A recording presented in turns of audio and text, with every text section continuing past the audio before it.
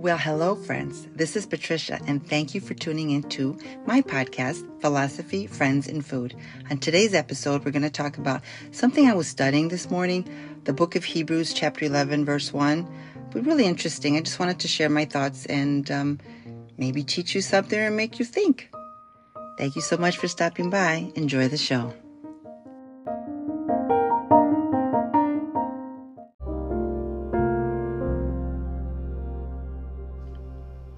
Well, hello, friends. Thank you so much for stopping by. On today's show, I'd like to discuss faith. F-A.I.T.H, faith. In the Christian world, we live by faith. But what exactly does that mean? If you have a Bible or the YouVersion Bible app, I'm going to ask you to look up Hebrews chapter 11, verse 1. If you're new to the Bible app, it has daily stories, like in Facebook and Instagram, except of course with greater impact and a positive influence on your soul. In today's story, the focus was on Hebrews chapter 11, verse 1. So that's what I'm going to be addressing today. Now, the book of Hebrews is the ninth book towards the end of the Bible. I'm going to give you a minute to look it up. So it reads, faith is confidence in what we hope for and assurance about what we do not see. All right, that's very poetic, very nice, but what does it all mean? Today's story was shared by Christine Kane. She explained it very well, in my opinion. So she says, faith is not about wishful thinking or about the glass being half full or blind optimism. It's a confidence in the character of God. It's a confidence in the nature of God. It's a confidence in the goodness of God. The same God that has brought us here will take us there. The confidence that God is good and God does good. She explains that our hope is not just some blind wishful thinking. It's a hope in the nature and character of God. Jesus is our hope and an anchor for our soul. Even though we may not be able to see the future, we know the one who holds the future in his hands, and his name is Jesus, and he is our anchor. So while the world is swirling around out of control around us, we can have confidence and assurance that God has us and that he is holding us in his everlasting hands. Because of that, we don't have to stress about the future. God has our future. Our confidence is in him. Our hope is in him. Our assurance is in him. That's what faith is. When God calls you to do something or go somewhere, he doesn't always give you a step-by-step, play-by-play plan. I mean, that's when faith has to take over. I like to share an excerpt from the devotional entitled, United, Know You Will. Know as in K-N-O-W, you will. Faith motivated Abraham to obey God's call and leave the familiar to discover the territory he was destined to inherit from God. So, he left with only a promise and without even knowing ahead of time where he was going.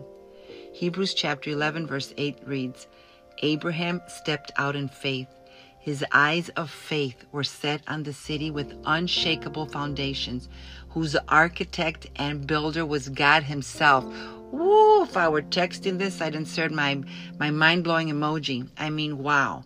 God himself was the architect and builder. God also promised to bless Abraham's children. Kind of challenging because Abraham didn't have any children at that point. He was really, really old.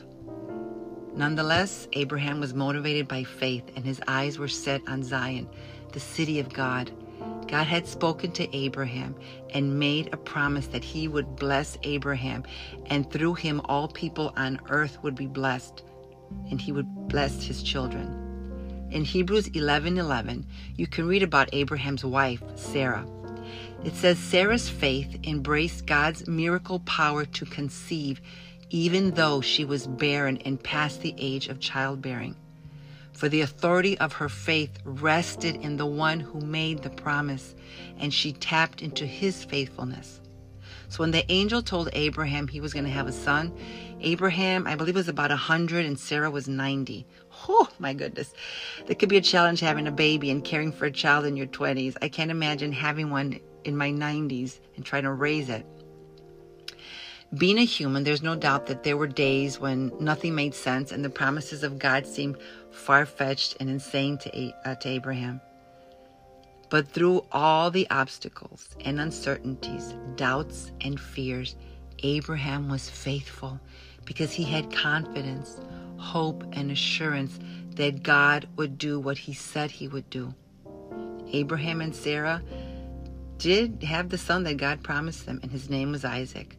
You can read more about that extraordinary man in the very first book of the Bible, Genesis. I believe it's chapters 17 in and out through chapters 35.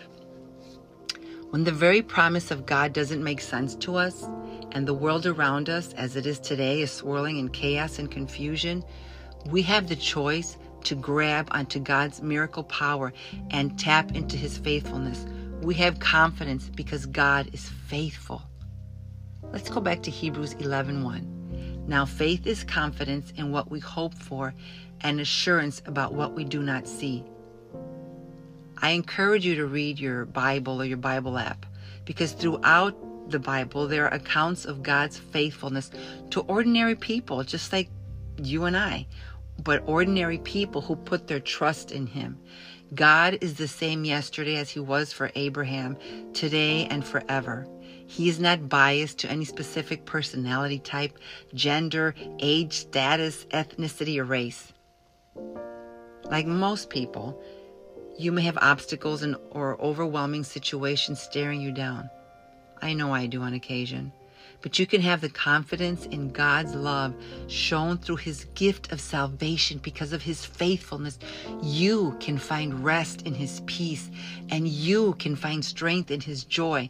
He has proven his faithfulness with every generation and has made good on every promise since the beginning of time. The authority of your faith rests in the one who made the promise. I'd like you to take a moment right now, right as you're listening to this podcast, to pause and consider God's faithfulness in your life. Now, take a moment to thank God for all the ways he has been kind, patient, generous, and faithful to you. In this posture of gratitude, determine in your heart that you will put your trust in God, even if you cannot see the way to the fulfillment of the promise, or you can't see the future. Decide that today you will live with confidence and not fear. And that just like Abraham, you will step out in faith, maybe into the unknown, but knowing that God has your back. So I'd like to take a moment to talk to this God of Abraham. I'm going to take a moment to pray for us. Dear God, I believe that you have been faithful to your people from the start throughout the ages, and I have confidence that you will be faithful until the very end. Where we have doubt, give us assurance. Where we have fears, Lord, give us your peace. Where we have uncertainties, Father, give us your confidence. We submit our will to yours right now, and I offer my faith, Father. May you bless everyone listening right now through my obedience and because of your faithfulness. In Jesus' mighty name, amen.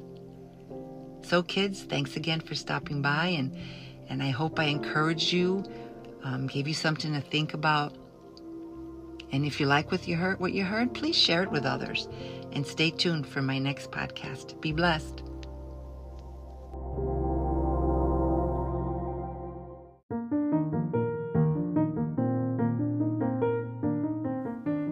Well, friends, I hope it's comforting to know that despite the times we're living in, this crazy world, all this confusion and chaos, that there's a God that remains the same.